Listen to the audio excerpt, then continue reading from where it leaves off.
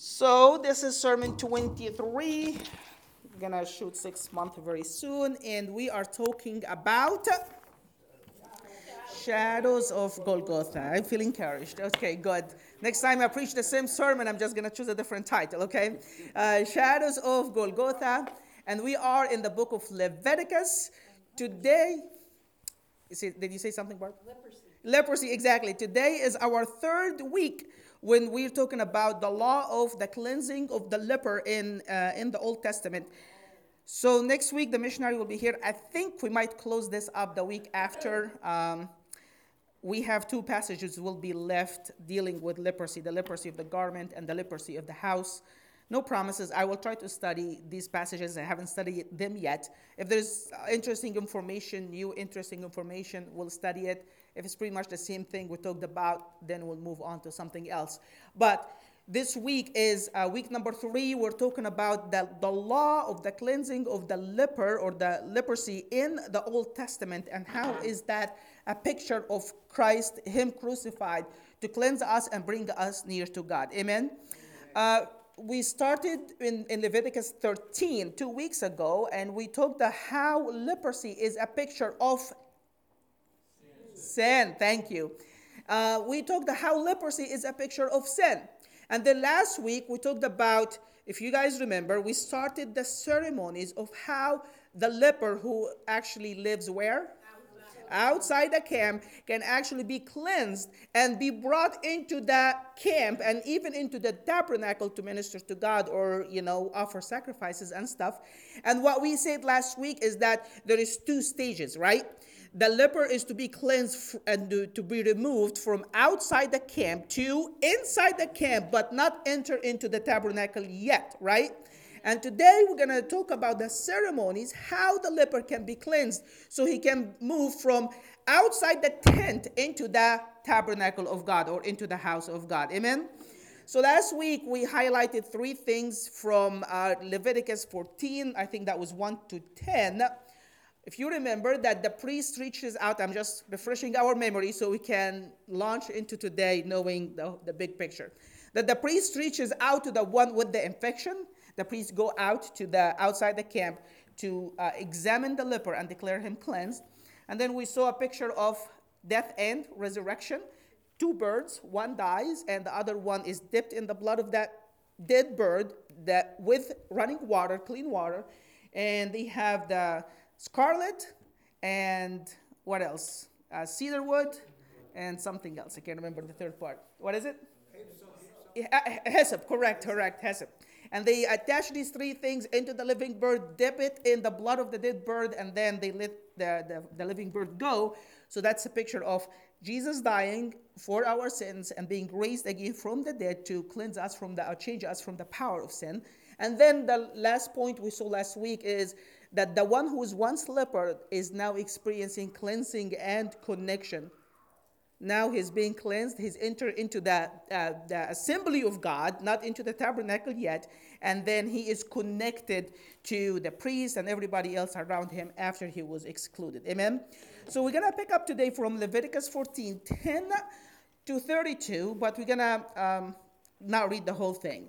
So here is now the laws of how he is moved from outside the tent into the tabernacle of God. So he has to go inside the camp and wait 7 days. During that 7 days, they're just waiting to examine him on day number 8 to see what happened to him. So, verse 10. And on the 8th day, he shall take 2 male lambs without blemish, 1 ewe lamb of the first year without blemish, 3/10 of an ephah of fine flour mixed with oil as a grain offering, and 1 log of oil. So, how many lambs he gonna bring? 3 lambs and the flour that will be a grain offering and a log of oil. So that's 5 items. Verse 11, then the priest who makes him clean or declares him clean shall present the man who is to be made clean and those 5 things before the Lord at the door of the tabernacle of meeting. And the priest shall take 1 male lamb and offer it as a what? Trespass offering. That's key. As a trespass offering. and the log of oil, and wave them as a wave offering before the Lord. So they take one lamb and the oil, and we talked about this before in the peace offering. They wave it before the Lord, literally just move it, horizontally like that in the presence of God, as if it's being presented to God. Now it's being taken back to be offered. So this is first waved as a wave offering before the Lord. Verse 13, and he shall kill the lamb. Which lamb? The trespass offering lamb. Okay? So that's the only one that he kills in the beginning of the ceremony. He kills only that one trespass offering lamb in the place where he kills the sin offering and the burnt offering in a holy place. For as the sin offering is the priest's to the priest, so is that trespass offering. It's a most holy. Verse 14. The priest shall take some of the blood of the trespass offering, and the priest shall put it on the tip of the right hand of him who is to be cleansed, on the thumb of his right hand, and on the big toe of the right foot. So, you guys follow so far? Bring 3 lambs and oil and flour. They only kill one lamb, which is designated for a trespass offering. They wave it first, and then they slaughter it, and then they take the blood from that trespass offering and put it on 3 spots on the leper. Where are they? The loop of the right ear, the big thumb, and the big toe of the foot. That's the 3 places. And then verse 15, and the priest shall take some of the log of the oil and pour it into the palm of his left hand. So the way it works is this. Here is his left hand. So he takes the oil with his right hand, okay, and he pours some of the oil on his left hand, okay. So now there's some oil in his left hand, and then pretty much he takes his finger and dip it in the oil in his left hand, and then he put the oil on top of the blood in the 3 spots, on the ear loop, on the thumb, and on the toenail of the person who is leper. You guys follow that? So the oil now is in his left hand, verse 15, and the priest shall take some of the log of oil and pour it into the palm of his left hand. Then the priest shall dip his right finger. Why right finger? Because the oil is in his left hand, okay? In the oil in his left hand, and he shall sprinkle some of the oil with his finger 7 times before the Lord. So he sprinkled the oil first before the Lord.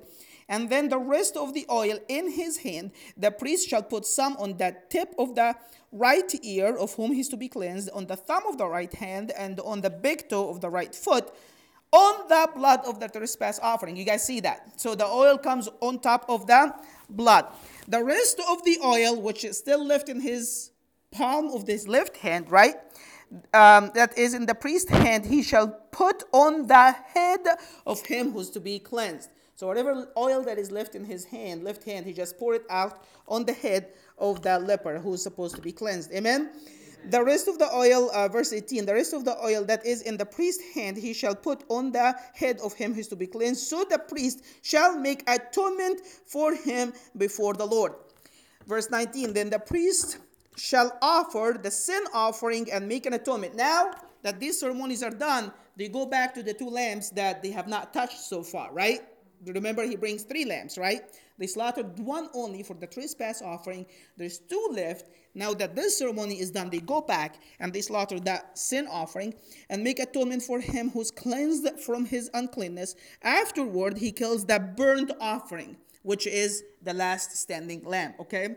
The burnt offering, and the priest shall offer the burnt offering and the grain offering on the altar, and the priest shall make atonement for him, and he shall be cleansed. But if the man is poor, this is important. If the man is poor, he cannot afford 3 lambs. What does he do? And he cannot afford it. Then he shall take 1 male lamb as a trespass offering to be waved, and make atonement for him 1/10 of ephah of fine flour mixed with oil as a grain offering, and a log of oil, and 2 turtle doves or 2 young pigeons, such as to be able to be offered. 1 shall be the sin offering, and 1 shall be the burnt offering. And all the ceremony pretty much is the same. So question, if the man is poor, what changes here? Pretty much everything is identical, except instead of having 3 lambs, they bring still 1 lamb for the trespass offering, and then they substitute the burnt offering and the sin offering with two turtles or two pigeons because they're a whole lot cheaper. But the one thing that doesn't change regardless of your ability or how much money you have is that what? Which lamb? The trespass offering. That's key. That's the one they use to do the ceremony. That's the one that doesn't change regardless if you can afford it or not. You guys follow the ceremony so far, okay? So let's just dig deeper into that. It's really good. So let's just look into the symbolism and the meaning behind all of that, and how is that a picture of Christ. Again, last week we saw how a man is moved from outside the camp to inside the camp, right? Now, where is that leper now? He's coming into the not just the camp. He's already in the camp. Where is he offering all these sacrifices? We can read that in verse 9, 10. And on the 8th day he shall take 2 lambs and 1 ewe lamb the first year without blemish. And then verse 11, then the priest who makes him clean shall present this man who is to be made clean, and those things where? Before the Lord. That's verse 11. Before the Lord at the tabernacle of meeting. Do you see now where is that leper? He's actually inside the tabernacle where God dwells, right? Now he moved all the way in. And this final ceremony by which he actually can be absolutely cleansed, free to worship God any way he wants, involve all this stuff that we just talked about.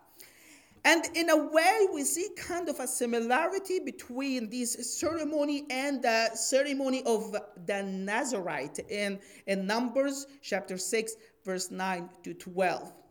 We're going to read that here. It's in the first passage paragraph in the 4th or 5th line. Numbers 6, 9 to 12. If anyone dies very suddenly beside him who is a Nazarite. Well, let me pause here for a second. You guys... Okay, let me explain what's going on. So God has called Aaron and his offspring to be priests to God, right? So in the Old Testament, in order for you to serve God, to be a priest, you have to be a what? A Levi, from the descendant of Aaron. You have to be from that tribe. If you're from any other tribe in the children of Israel, technically you're not supposed to serve God, right? But there's a provision that was provided for Nazarites. So what is a Nazarite? It is somebody who's not from the tribe of Levi who want to serve God. So they say, okay, I want to serve the Lord. I want to dedicate 3-4 years of my life to serve God from any tribe he wanted to be.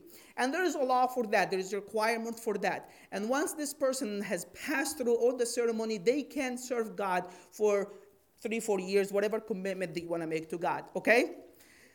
Pop quiz. Do you guys know of any famous Nazarite in the Old Testament? Samson, correct. God said, don't cut his hair. He's never to touch any wine. He's a Nazarite to the Lord, right? He was set apart to serve God, and he was not from the tribe of Levi, right? He's not from the descendants of Aaron. So now you have a Nazarite who's serving God, who's, come on, you guys, good to see you. You have a Levi who is from the descendant, you have a Nazarite who's, I lost my train of thought. Yes, so correct. So you have a Nazarite who's inside the camp, but this Nazarite, if he got defiled for any reasons, like he touched a dead body or something like that, that's where we pick up in verse 9 to 12. And if anyone dies very suddenly beside him who's a Nazarite, and he defiles his consecrated head, then he shall shave his head on the day of his cleansing. On the 7th day he shall shave it. Then on the 8th day, so he shaves his head because he has defiled himself. Verse 10. Then on the 8th day he shall bring 2 turtle doves, 2 young pigeons to the priest, to the door of the tabernacle of meeting. Verse 11. And the priest shall offer one as a sin offering and the other as a burnt offering, and make atonement for him because he have sinned in regard to the corpse. And he shall sanctify his head that same day. Verse 12, and he shall be consecrated to the Lord, and he shall consecrate to the Lord the days of his separation, and bring a male lamb on the first year as a trespass offering, but the former days shall be lost because his separation has been defiled. So you guys see the striking similarity here between how a Nazarite who has defiled himself because he has touched a dead body, and that the leper who's now inside the camp is being cleansed to come into the presence of God. It's pretty much identical. You bring a trespass offering, a burnt offering, and a sin offering. In the case of the Nazarite, if he touched the corpse and then he brought the offering a week later, then that week is lost from his commitment to God. He has to make it up also as well. Do you guys follow that? So we see here a very striking similarities between how the leper who is outside the tabernacle, inside the camp, is cleansed compared to a Nazarite who's still set apart for God. And this Nazarite now has been defiled because of a dead body or a corpse. Amen? Point number one. Point number two. We see that this leper stays how many days outside the tabernacle? 7 days. And on day number 8, he enters into the tabernacle. And I am not a big fan, generally speaking, of numerology in the scripture and say this number means this or this number means that. For me, if the scripture doesn't plainly say it, it's just guessing at this point. But there are some numbers that pretty obvious what they mean. You know, like number 7, for example. We know this is a number of completion. That's just, no disagreement there. You cannot miss it. God created everything in how many days? 7 days. And after the 7 days, everything was complete. So 7 in the scripture always a number of completion. And then 8 in the scripture, generally speaking, too, pretty simple, is a number of new beginning, right? Even if you go to the account of creation, God made everything in 7 days. The 8th day started a new beginning. Now creation is done, established. Now we're in a new phase, right?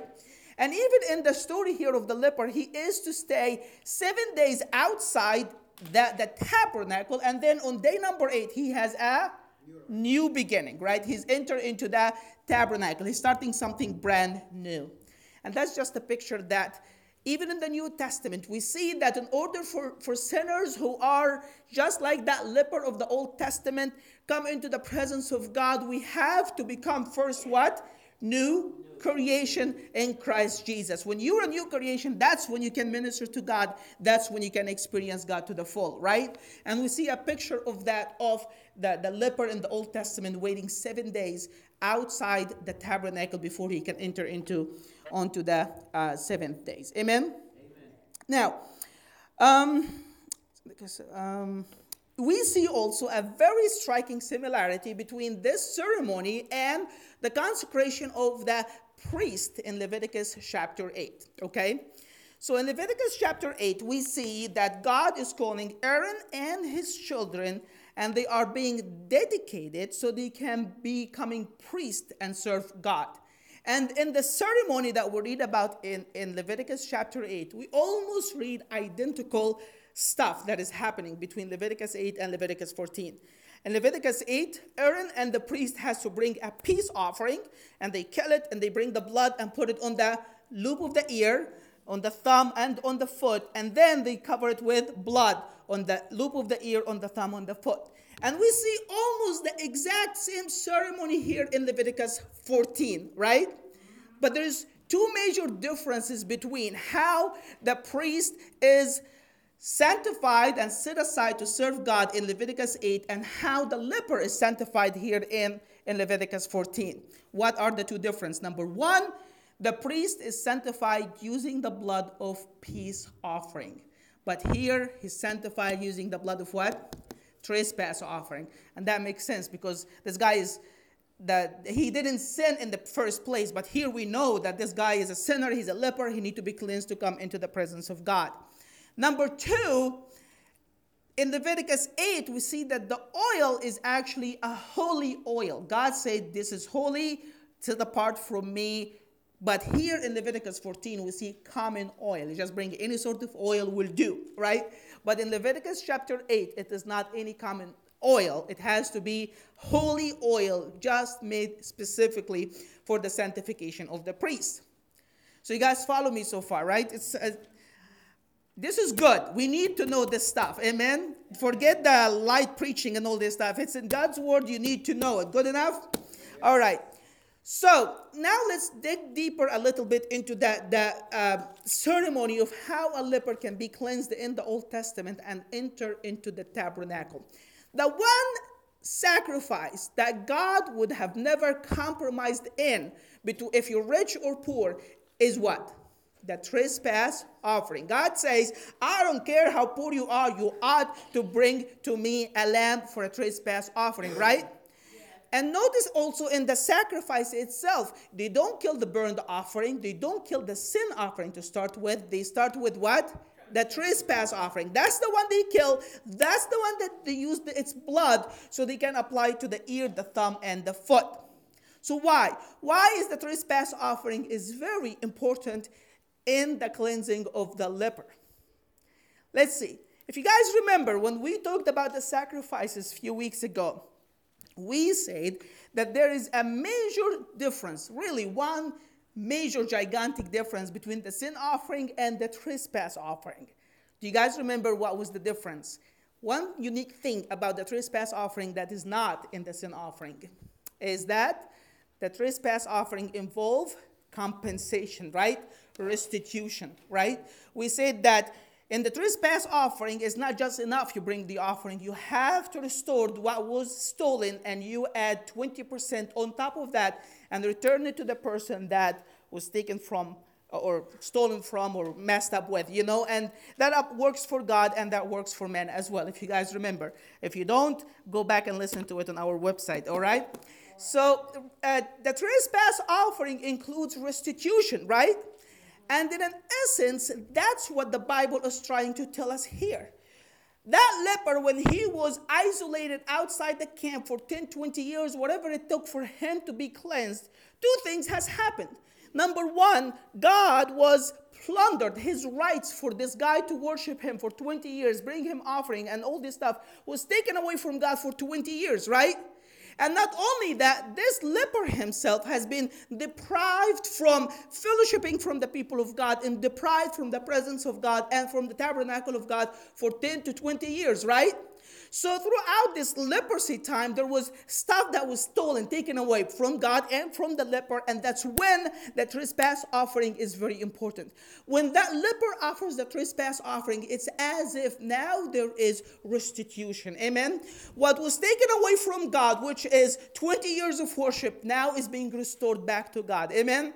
And what was taken away from that leper for 20 years, being almost a zombie, a living dead person, now is being restored to him. And now he's being restored into the family of God and to worship a holy and a righteous God. Amen? That's why we see the value of the trespass offering here. We don't see it in the priest. We see a peace offering over there, right? Because now we're talking about ministry. So you guys follow me so far? Good stuff, isn't it?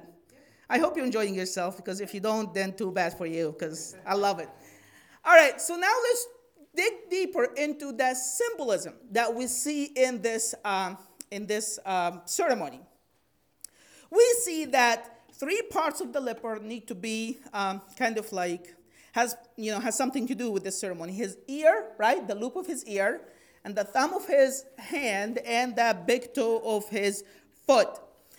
And they are to be applied first. They apply blood on it, and then they apply oil on it, right? So what does that mean? And remember, it's the exact same ceremony with the priest, right? So this is very important. It means something to us. Amen? So let's look at these three points. Ear, hand, and foot. What does this mean? Ear. The ear in the scripture, this is very interesting. It actually talks about or represent the will of the person. The will, or committing your future, committing your days, or making a commitment about your future. Where do we get this from? I'm not sure if you guys know about this, but in the book of Exodus, chapter 21, we read a kind of a strange law that we read about throughout actually the scripture, and it's very interesting. The Bible says that if in the Old Testament you're a Jew or a Hebrew and you have a slave, you cannot just keep him a slave for all eternity. This is not yours till he dies, right? Because he's a Jew person, because he's a Hebrew, you have to set him free on the seventh year, right? God said that in the Old Testament. If it's a Gentile, it's a different story, but a Jew, you cannot have as a slave forever. But then in Exodus 21, the beginning of that chapter, we read a very interesting law. God says, if the master who owns a Jewish slave, give him a wife, and this wife start bearing children during these 6 years where he was slave for his master, right? Seventh years come. Now this person actually have the right to go free. But if that person who's actually can go free says, I love my wife, he cannot take his wife and kids with him because this was given to him by his master. So this is the master really. He cannot take them with him when he goes free. So if the guy who's supposed to be free says, I love my wife, I love my children, I love my master, then they take that slave and they pierce his ear so that he can be slave forever for his master, and he stays with his wife and with his kids forever till he dies, right? So they pierce the ear as an indication that he made a commitment. This is his will, to be a slave till he die for his master. And again, because he loved his wife, because he loved his kids, and because he loved his master. So in Israel, if you walk around and see a person walking with pierced ear, you probably would think what? This guy has willingly chose to be a slave forever, right? It is very interesting because in the book of Psalms, there is a reference to that law in Psalm 46, Psalm 40 verse 6. This is what the psalmist said. In sacrifice and offering you have not delighted. This is the psalmist speaking to God. He said, you don't really care much about these sacrifices and offering, but you have given me what? Open ear. What is he talking about? Open ear. It's not like I can listen. He's talking about that law in Exodus chapter 21. He said, you have given me the desire to serve you forever. This is what you care about. My will be yours. Amen? And the author of Hebrews actually quoted that verse in Hebrews chapter 10, talking about Christ. And he said, same thing about Jesus, in sacrifices and offering. Now, Christ is talking to God in Hebrews 10, okay? And he's applying that verse to himself. And he say, in sacrifices and offering, you were not pleased, but you have prepared a body for me. This is how it's quoted in the book of Hebrews. So instead of opening the ear, we read about it in the book of Hebrews, you have prepared a body. What is Jesus talking about here? What is that verse talking about? He's talking about here how Jesus was willing to submit to the will of God, so much so that he came down from heaven and he took upon himself what? A body, just like you and me, to be a servant, a slave, incarnate God. And he walked here on earth. And every time you see at the walking Jesus, talking to people, ministering to people, you see a person who's so willing, so much so to obey God, that he even lifted his glory from above and came down to earth to have an open ear or a body. The Hebrew, or the author of Hebrews used, prepared me a body as synonymous to open my ear from Psalm 40, which is a reference to that law in Exodus 21. Have I lost you yet? Okay, good. Sorry, does Psalm 40 refer to Exodus? No. Yes, correct. I believe so. Psalm 46 here, that verse refers to that law in Exodus. You opened my ear. And then the author of Hebrews later quoted Psalm 40, but replaced open my ear with prepared me a body or gave me a body, talking about the incarnation. So you guys follow me so far? So ear in the Bible is a reference to what? Will. The will. That I am willing to do this. This is my will and I submit it to the master. And this will has to be, two things need to apply to it. What are they? First thing is the blood. And what does that blood represent? The blood of Jesus. There's no other blood in the Bible that we care about, right? It's only the blood of Jesus. So that will now is under the submission of the blood of Jesus. Amen? And on top of that comes what? The oil. And what does the oil represent in the Old Testament? Anointing. This is simple. We see it that it's used to anoint the priest. The priest is anointed with oil in Exodus 30, 22 to 25. Anoint kings. Somebody going to be a king. They anoint him with the oil. We read about that in the book of Samuel. So oil is a reference to what? The anointing, right? Think about this. Think about that. Do you see what the scripture is trying to tell us? That the one who was once leper, unclean, excluded from the presence of God, now he can serve in the very presence of God in the tabernacle. But how? When his will is being washed by the blood and then it's being anointed by the Holy Spirit. Amen? Does that ring a bell to anybody here? Amen. It's you and me. This is your story and our story. Amen. And my story too. We are to be washed. Our will is to be submit and cleansed by the blood of Jesus. And then after the blood, the Holy Spirit comes and indwell us. After we wash by the blood and make a commitment to submit our will to God, we're cleansed by the blood of Jesus. Then the anointing and the Holy Spirit come and fill us after that, not before that. Amen? Yeah. After that. Amen? So here in the scripture is this is precisely what this law trying to tell us. Even in the priest, same idea. His ear has to be applied with blood and then oil. Because the point is, the priest is saying, I am submitting my will from now on to God. It's washed by the blood, and now it's anointed by the Holy Spirit. Amen? Amen. Now, hand, that's simple in the scripture, is a reference to your action. Many scripture, but just one as a reference. Job 17:9. Yet the righteous holds to his way, and he who has clean hands grows stronger and stronger, right? Well, obviously, when Job was talking about clean hands, he's not talking about washed hand, right? He's not talking about somebody who went to the bathroom, washed his hand with soap and water, right? What is Job talking about? Clean hands. It's hands that doing righteousness. Actions that is pleasing to God. Action that is free from sin and defilement before the holy and the righteous God, right? So hands represent your action. And it's the same way in the law of the leper, the actions need to be washed by the blood and then anointed by the Holy Spirit. Amen? And the last part is the feet, the foot, the big toe. And what does that represent? Our conduct, how you walk, how you live. Psalm 73:2. But as for me, my feet almost stumbled, my steps almost nearly slipped. The psalmist here is talking about sinning against God, right? He said, I almost sinned against God. But when he said, I almost sinned, how he described that is, my feet almost stumbled. He's not talking about sliding on banana peel or something like that in the street. He's talking about sin. And he said, when I fall in sin, it's like my feet is stumble. It's like my conduct is misbehaving. I'm misbehaving my conduct. Amen? So feet is a representation of our conduct. Do you see this? The will, the action, the conduct, all of them need to be washed by the blood and need to be applied and filled with the anointing of the Holy Spirit. And only then an unclean leper now can come into the very presence of God and serve him for as long as he lives. Amen? Do you guys see this amazing, wonderful picture of how the cleansing of the leper represents how you and me, who were once sinner, far away from God, unclean, now because of the death and the resurrection of Christ have been brought near into the family of God, and now we can serve him after our will, our action, our conduct is being washed by the blood and is being filled with the anointing of the Holy Spirit. Amen? This is good stuff. Amen? All right, let's come before the Lord and pray.